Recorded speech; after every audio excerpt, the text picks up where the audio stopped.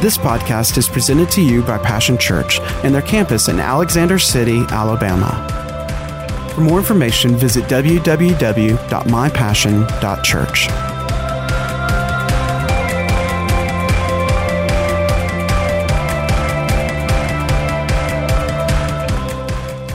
Last Wednesday night, I talked about, especially the last half, I talked about the different subtitles and superscriptions and things of Psalms. And I hope that it opened up your understanding a little bit more to understand what was in the minds and the hearts of the people as they read and as they sung and these Psalms, how it just, to me, it opened up a whole new understanding. I'd never seen the Psalms like this. And we talked about all the different names and titles and what they meant. And we also talked about the Wednesday night before that, about the different ministries that went on at the Tabernacle of David. And they were all interspersed and twined together, and how they came together and they made a complete picture of God's will and what he wanted and what went on around the presence of God. And Ron is going to come and just kind of give you a little bit of a musical description of what we were talking about, give you a little bit of better understanding from a musical perspective what that meant and what that sounded like. And he's going to share a little bit with that to you, just hearing their first little bit to woo, hello. So it can maybe have a deeper understanding of what we were talking about. So I'm going to turn it over to Ron, and he's going to, in a minute. Isn't that just like a husband? You turn around and say, want them to do something, they gone, He's got to get himself, he's got to get set up over there with the right mic so we can make sure we get that on the CD for this last taping. So he's going to share with you now. All right, well, this is just real brief, but I just kind of want to bring into play. I think sometimes it's very important that we, as I mentioned a couple Wednesday nights ago, in the closing part, after Kelly ministered, was the fact that we all have a part to play in worship. There's different ministries in the ministry that went on in the Tabernacle of David, and Kelly brought that out, and I think some of those were, if you'll read that section there of the different forms of ministry that went on there. I'm going to let her just read those. This is just so that you will just kind of jar your memory a little bit, and we're going to tie in what she's talking about with these forms of ministry that actually goes on, and what God wanted it to continue, because this is the Tabernacle of David was what he wanted to see brought back into play. So this will kind of give you a kind of a heads up or an understanding of the different ministries. And then I'm going to take it from there and kind of bring it out as to what it sounds like, to some degree, what your part sounds like in the worship where you come into play, regardless of what part of ministry. Read those, Kim. I kind of like you would say it's a musical expression of what we're talking about here, musical expression of the ministries. So we had the ministry of singers and singing. We had the ministry of musicians with instruments, the ministry of the Levites before the ark, ministry of recording, ministry of thanking the Lord, ministry of praise, ministry of psalms, which are songs, ministry of rejoicing and joy, ministry of clapping of hands, ministry of shouting, the ministry of dancing, the ministry of lifting up of hands, the ministry of worship, the ministry of seeking the Lord, ministry of spiritual sacrifices, and the last but not least, the ministry of saying amen. Okay, so what somewhere in there's a ministry place for you. Amen? Amen. Even if it's nothing else but amen, come on. Oh, that's a good thing. Because the amen says, so be it. So be it to what? Everything that's going on in this time of worship. So there's nothing has a small or a larger or smaller place in the kingdom of God. it all is so vitally important. And to show you, just use it as kind of an example. You know, when Kelly was ministering Wednesday night, one of those Wednesday nights, she talked about there were the singers that were the high singers.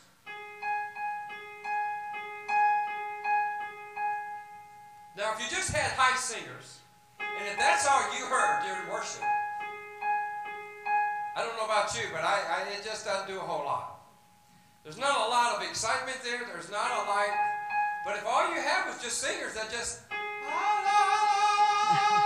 boy, after a while, I mean, and thank God it's beautiful in God's ears, but, you know, come on. But if that's all you heard, but then it said that there was some lower singers as well.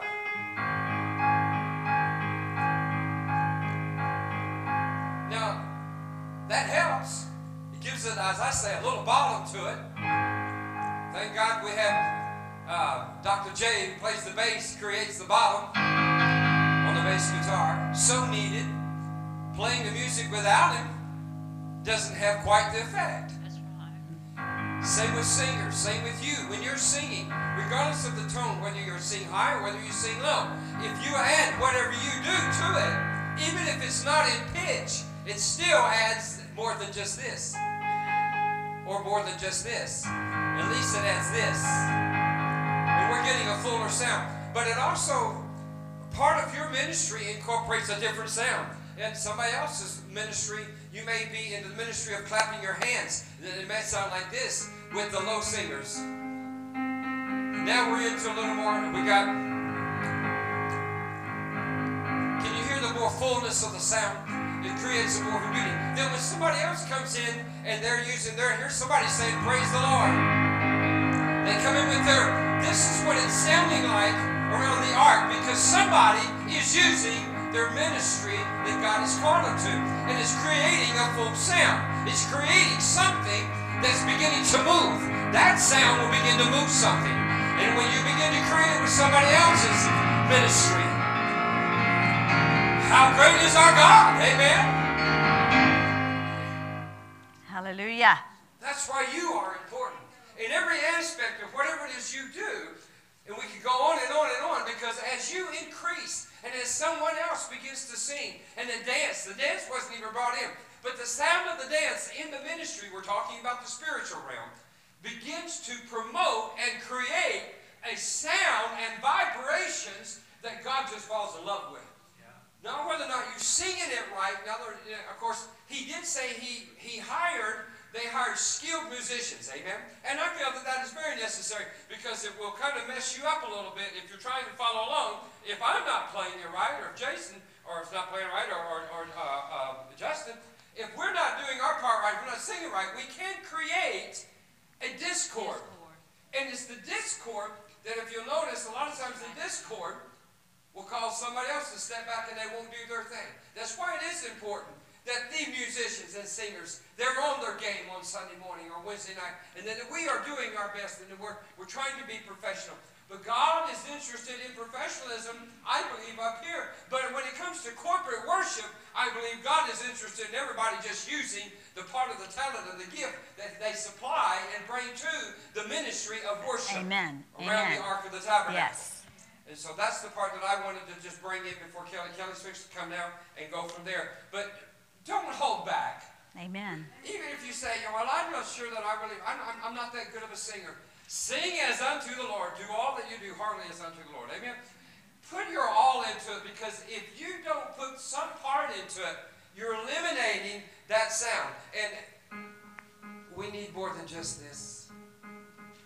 We need it in the spiritual realm. God needs what you do to bring in the fullness of the moving of the Holy Ghost. And God is moved with that. And each one of us have a part to play in that. Go ahead, Kelly. Amen. Everybody say amen. Hallelujah. Praise the Lord. When he was telling me what he was hearing and wanted to share, I thought, that's really good. That gives us an example, something that we can, understand. It gives a complete picture for us.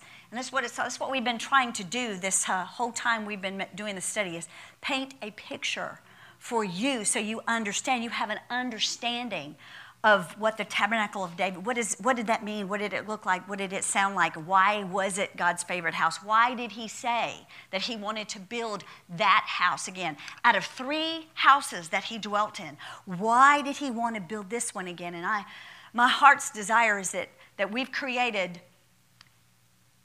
if we haven't answered all your questions, we've created an inquisitive mind in you. You want to know more. Yeah. You want to dig in and find out more, because what we have just done these past 10 weeks is just kind of scratch the scratch on the scratch. You know, there's so much more. There's so much that we just didn't have time and all of that. We could have, probably taught a year and really not covered all of the little things that were brought into play that were so important. But we hope that we hit enough of the truths that we've created a desire in you to worship, to know and to worship and desire the presence of God like you never have before. Because that's what it was all about. That's what it was all about. I want to start tonight. I'm really going to push here to get finished with everything. But I want to start, and I wanted to bring this out before we kind of closed everything out, because when the scriptures, when the Psalms were sung, and when the prophets spoke to the people, they had an understanding of what the prophets was trying to say that maybe we don't and haven't had, because we didn't live back in those times. We weren't necessarily in that area, if you will. So we know that we talked about we talked about Tabernacle of Moses, Tabernacle of David, and the Temple of Solomon. And all 3 of those places that house the presence of God were on mountains. All 3 of them were on mountains. We talked about the Tabernacle of Moses was at Mount Gibeon. At this time, that's where it was at Mount Gibeon, had been there for several years, and was still there with all of its blood sacrifices going on, while the Tabernacle of David, where the Ark of God, his presence, was at Mount Zion in Jerusalem. Now, about 36 to 40 years after the Tabernacle of David was established, Solomon came along and built the Temple of Solomon, and it was on Mount Moriah. And both of these 2 mountains were in the city of Jerusalem. Now, Mount Gibeon was about 7 to 10 miles, something that distance away from Jerusalem. But when the Hebrew people heard mountains, they got a picture of this in their mind. And I want to start tonight by reading Isaiah chapter 2, verses 2 to 3, which has everything to do with what we've been talking about. It shall come to pass in the latter days that the mountain of the Lord's house shall be firmly established as the highest of the mountains. That's your first key right there. The highest of the mountains. Now, what mountains was Isaiah talking about there? He was talking about Mount Gibeon, Mount Zion, and Mount Moriah. That's exactly what the Hebrew children understood when they read this passage of Scripture. When they heard this come out of Isaiah's mouth and read it, they knew those were the mountains he was talking about. The mountains that God's presence had been in place at. Okay? And shall be exalted above the hills, and all nations shall flow to it. And many people shall come and say, come, let us go up to the mountain of the Lord, to the house of the God of Jacob, that he may teach us his ways, and that we may walk in his paths. For out of Zion shall go forth the law and instruction and the word of the Lord from Jerusalem. Now, as I said, what mountains did the Hebrew mind picture? Well, they pictured Mount Zion, where the Tabernacle of David was. They pictured, when they heard mountains, they pictured Mount Gibeon, where the Tabernacle of Moses was. They pictured Mount Moriah, where the Temple of Solomon was. But the one mountain that he names specifically in the scripture is Mount Zion. The mountain that housed the presence of God. The mountain that God said, this is my favorite mountain. This is my favorite dwelling place. All that went on in this mountain became the picture that they saw when they heard the prophet say, for out of Zion shall go forth the law and instruction and the word of the Lord from Jerusalem. They created a picture. In their minds, that's the very picture that they saw. Everything that went on in the tabernacle of David, that's what was created in their minds when they heard the prophet say this. And what is the purpose of establishing this house? Now, we know that our basic scripture has been Amos 9:11 through 13, and then Acts chapter 15, where James re-quotes Amos. Now, this has been our fundamental scripture. So here it says Isaiah is just coming alongside those two. He's coming alongside what Amos said. He's coming alongside, or James coming alongside what Isaiah said. And he says that he's going to establish his house. What's the purpose of God establishing his house? What is the purpose of God establishing, re-establishing, building up again the tabernacle of David? Isaiah says, so that all the nations shall flow to it. That is the purpose. That is the plan of God. That's the reason why he wants to rebuild that house, because he wants all of the nations to come unto that house, unto that place, unto the exact same things that were going on. Do I need to take this off? Okay. We don't need to be pretty, do we? He wants them to go to that, to come to that picture, that place of unveiled access to the presence of God. And he wants it to flow to it. The drawing power of the uplifted Christ is evident here in the flowing of the nations into the house of God, his church. God is building his house in us.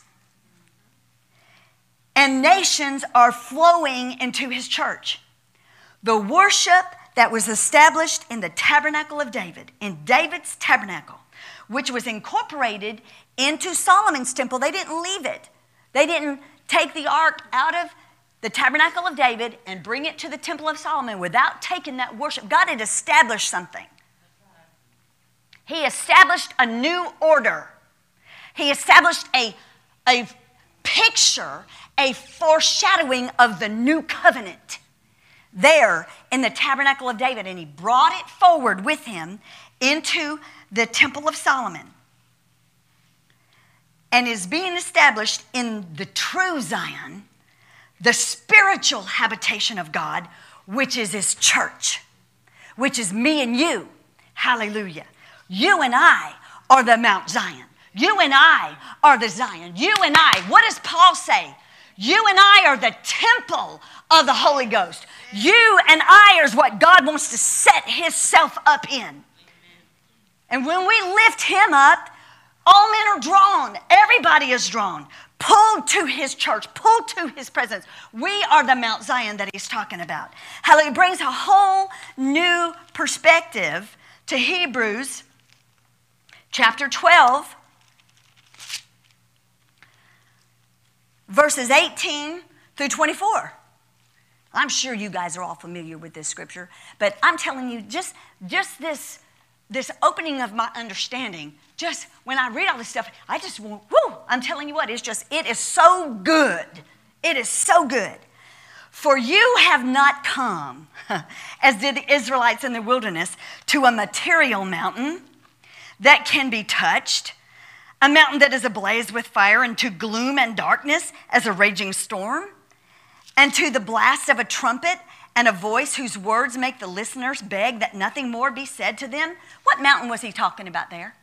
He was talking to Mount Sinai. And we can even say, even though he was really reflecting on what?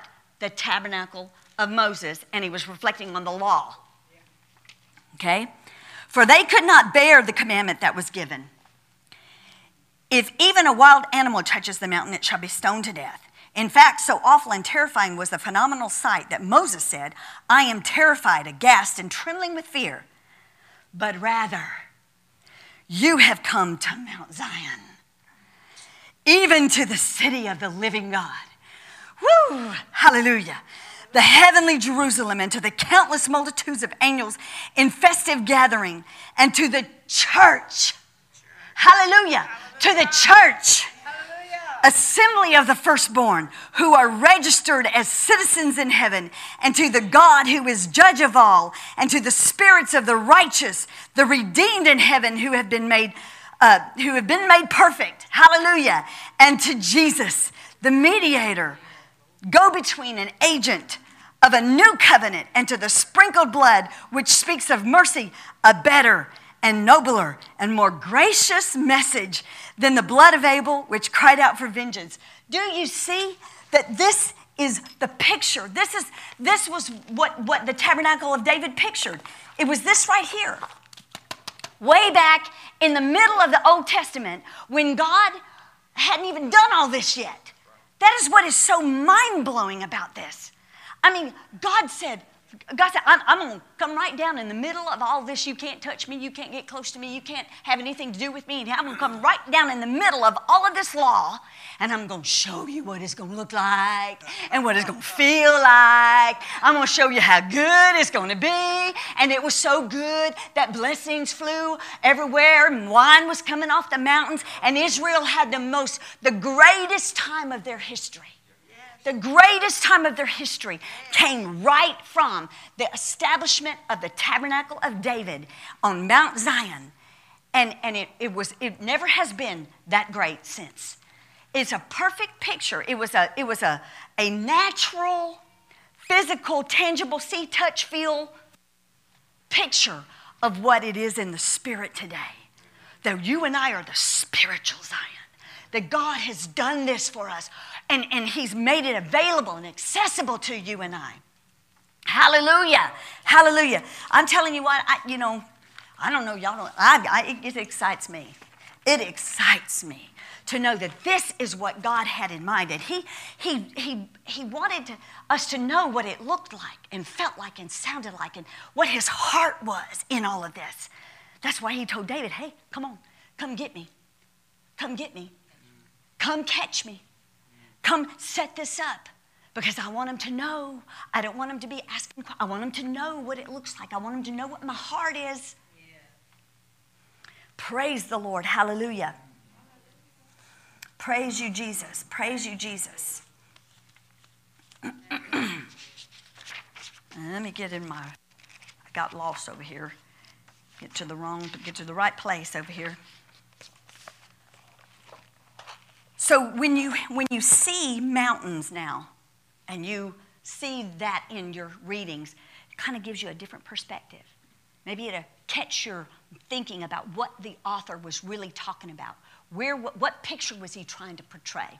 What thoughts and feelings come alive in you that would have come alive in them? Gives you a better understanding of what God is trying to tell us through his word.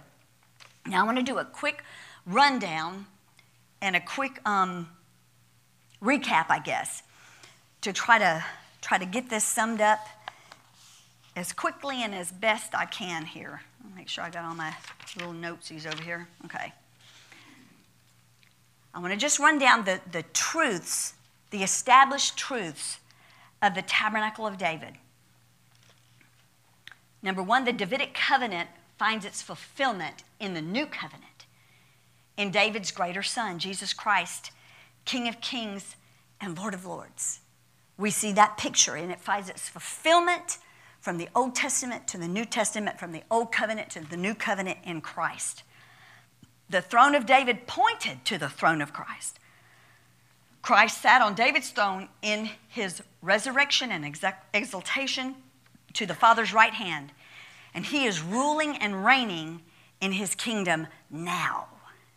Right now, ruling and reigning. The Ark of the Covenant of the Lord, with its blood-stained mercy seat, finds its fulfillment in his atoning work. It is a finished work, and so Christ sits at the right hand of the Father until all of his enemies become his footstool. Number 4, Zion was a political and governmental city for King David on his throne. Zion was also an ecclesiastical and spiritual city for the priests to minister before the ark of God under David's order. Zion has both established there, and both of them are fulfilled in Christ in us. We are kings and priests in the kingdom of God because of what Christ has done. He's made you and I kings and priests. Hallelujah. Praise the Lord. Praise the Lord. Number 5, David, being king, also touched the office of a priest. This foreshadowed the royal priesthood of the order of Melchizedek, as fulfilled in Christ and his church. Believers are a royal priesthood of which Christ is the head. You and I are the part of the royal priesthood after the order of Melchizedek. Number 6, the cessation of animal sacrifices. After the dedicatory sacrifices, now we're talking about the tabernacle of David here. After the animals, the dedicatory sacrifices that were given right at the beginning of the tabernacle of David, they were never given again, and that pointed to the dedicatory sacrifice of Christ's body and blood. And after that, there was no more need for any blood sacrifices. It says that the temple rulers, the Pharisees, carried on with that for about 40 more years after Christ's death, burial, and resurrection, that they tried to carry on with that. But it was, after about 40 years, it even fizzled out. God had his way. He said, this is no longer acceptable, period. So it was done and fulfilled in Christ. The sacrifices of praise, joy, thanksgiving, and worship became the order of David's tabernacle around the ark and the throne of God. David established the order of singers and musicians in that tabernacle. Such are the sacrifices of believers in the church as they praise and worship the Lord. That brings such a new revelation of we bring the sacrifices of praise into the house of the Lord. Those are the sacrifices that are acceptable before the Lord.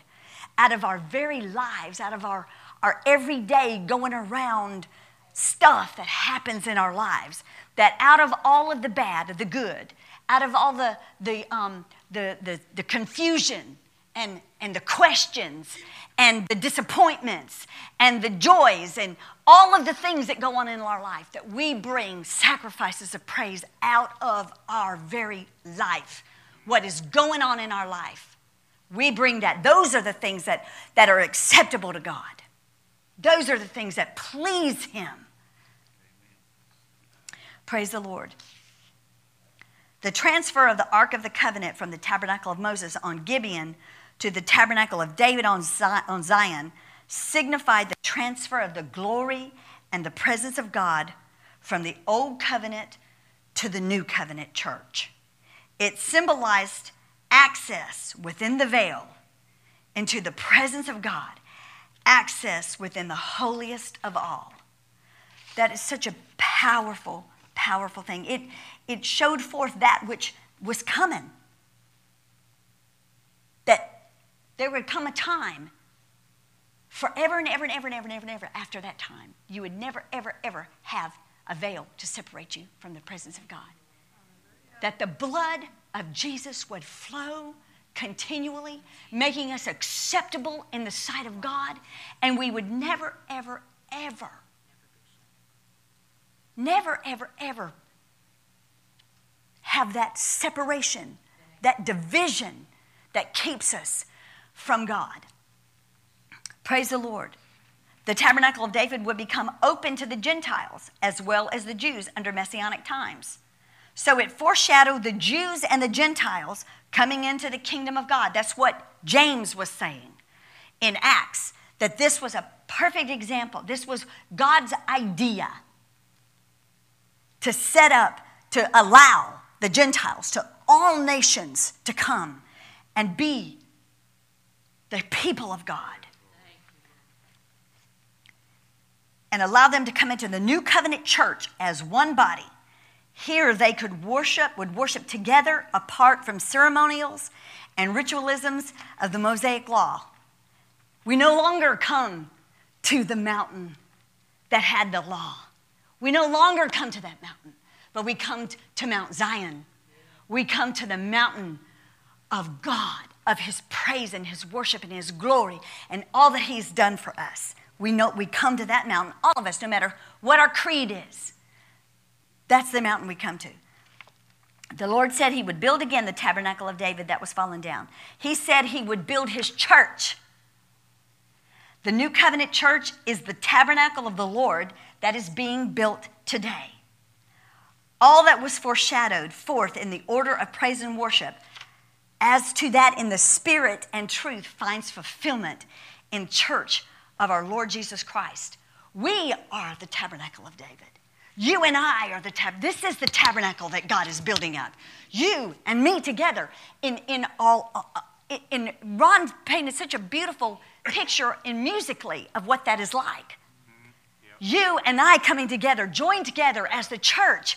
You bring one thing, I bring another thing. Susan brings one thing, Pastor Sandy brings another thing, Teresa brings another thing, and all God is building us all up together as the church, because we all have something that God wants to lift up in us as we lift him up, that draws somebody else to us, people for our lives. Hallelujah. That's the whole purpose. The tabernacle of David, it's a picture of what we're supposed to look like. What's supposed to be going on in here? And then as we come together, what goes on corporately when we come together? Hallelujah. Praise you, Jesus. Praise you, Jesus. The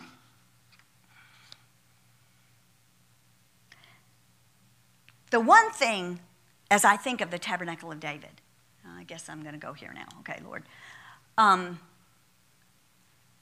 That sets in my heart, in my spirit, that sets this house of God apart, that is the wheel in the middle of the wheel, so to speak, of the difference in the tabernacle of David. The main thing that runs through everything that went on, the thread that runs through everything that went on at the tabernacle of David, is that it was marked by the passionate pursuit of the presence of God and then hosting the presence of God. Did you catch that? What does host mean? Anybody? Entertaining. Seeing to guests. Attend to. When David ran after God's presence, he caught God's presence and he kept God's presence. He hosted the presence of God. The blue flame of God never stopped. It never went out. It was always there. His presence stayed there. It sat right down in the middle of all that was going on in the tabernacle of David, and it never left until they came and they picked the ark up and they took it to the temple of Solomon. It tells us something. That's we are about not only catching, not only running after, not only the passionate pursuit. Pursuit means to go after. But once we catch it, keeping it.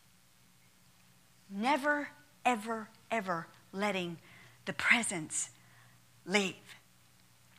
Never, ever letting the flame of God go out. In our lives. Right here on the throne of my heart. Right here. David understood that.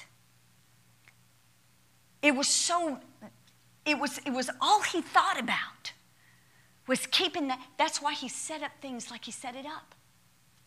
You know, when I've heard a lot of, I've questioned this in my own mind. Well, David, he messed up.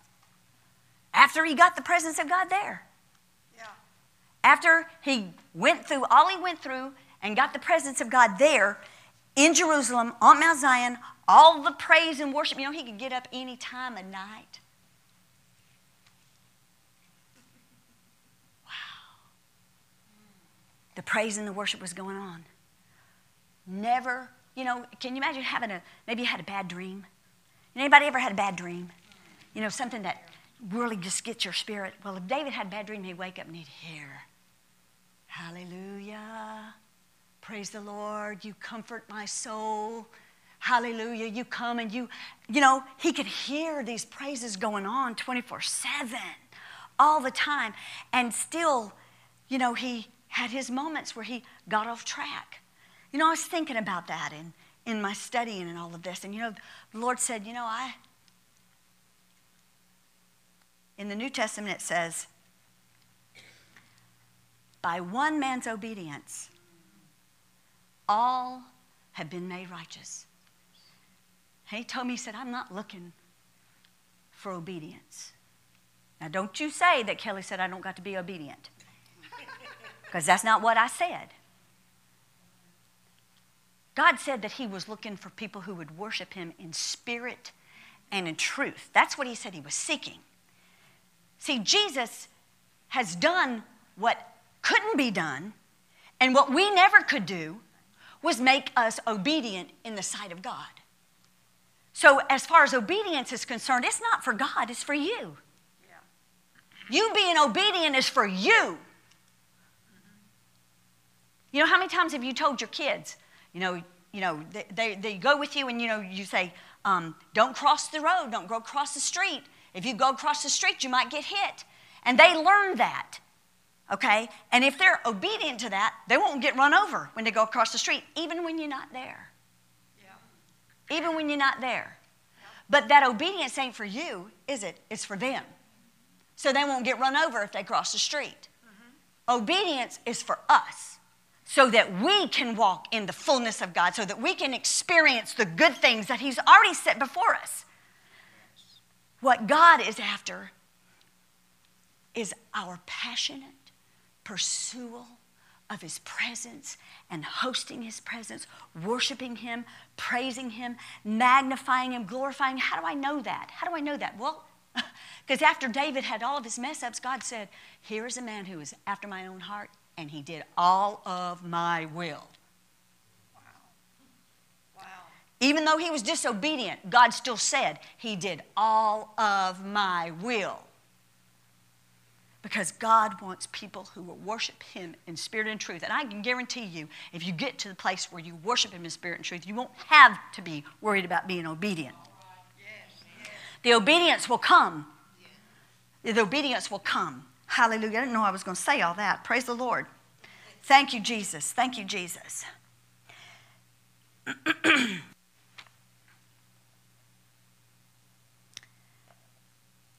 This period of time during which the events pertaining to David's tabernacle transpired was a foreshadowing of the coming dispensation of grace. King David and the Levites in the order of worship before the ark of God reached over into the New Testament dispensation. All pointed to the transference of the holiest of all, and entrance within the veil being made available for Jews and Gentiles under the new covenant era. God is not building a literal or material tent as David pitched for the ark. You know, he's not building something made of man's hands. Isn't that what he said? He's not interested in what we can make with our hands. He's making his house here. Making his tabernacle his home here. He is building his church, a spiritual house, a habitation of God by the Spirit. Both Jew and Gentile together make up the church, Christ's home. Make up the tabernacle of David, if you will. The church. Here around the true ark, which is Jesus. The true ark, which is Jesus Christ himself. All of us who are the redeemed come together for worship within the veil. You and I come together and make up that worship, make up that people. We are what God is building today. You and I continually, forever and ever, building his church in us. His church in us. You know, David's saying, lift up your heads, O ye gates, and be lifted up, you everlasting doors, and the King of glory shall come in. He's talking, you know, have you ever seen a door that had a head, a gate that had a head? Have you ever seen doors that had hands? He said, lift up your heads, O ye gates. Be lifted up, you everlasting doors. What's he talking about? Me and you. Lift up our heads. Lift up our hands. Lift up our voices in our praises and worship to God. And the King of glory will come in. The King of glory will come in. Behold, bless the Lord, all you servants of the Lord, who by night stand in the house of the Lord. Lift up your hands in the sanctuary and bless the Lord. You know, there was a line from a movie a long time ago said, if you build it, he will come. If you build it, he will come. If we lift up our heads and we lift up our hands in the middle of everything in our life, that will attract God more than anything else. And he will come and sit right down on that. And he'll stay there if you keep fanning those flames. If you keep fanning the flames of praise and worship around the throne of God, through all of your stuff, you be willing to be the fuel for the fire. You be willing. You and I be willing to be burned up in everything that's going on in our life, to fuel the flame of God in us. You and I be willing to be that. God will come and sit down right in the middle of it. It will be so pleasing to him, and he will never, ever, ever leave. That's his desire. That's been his desire. That was what he had in the garden. And that's what he did. Everything he did for was for that. So he could come and sit down, and me and you.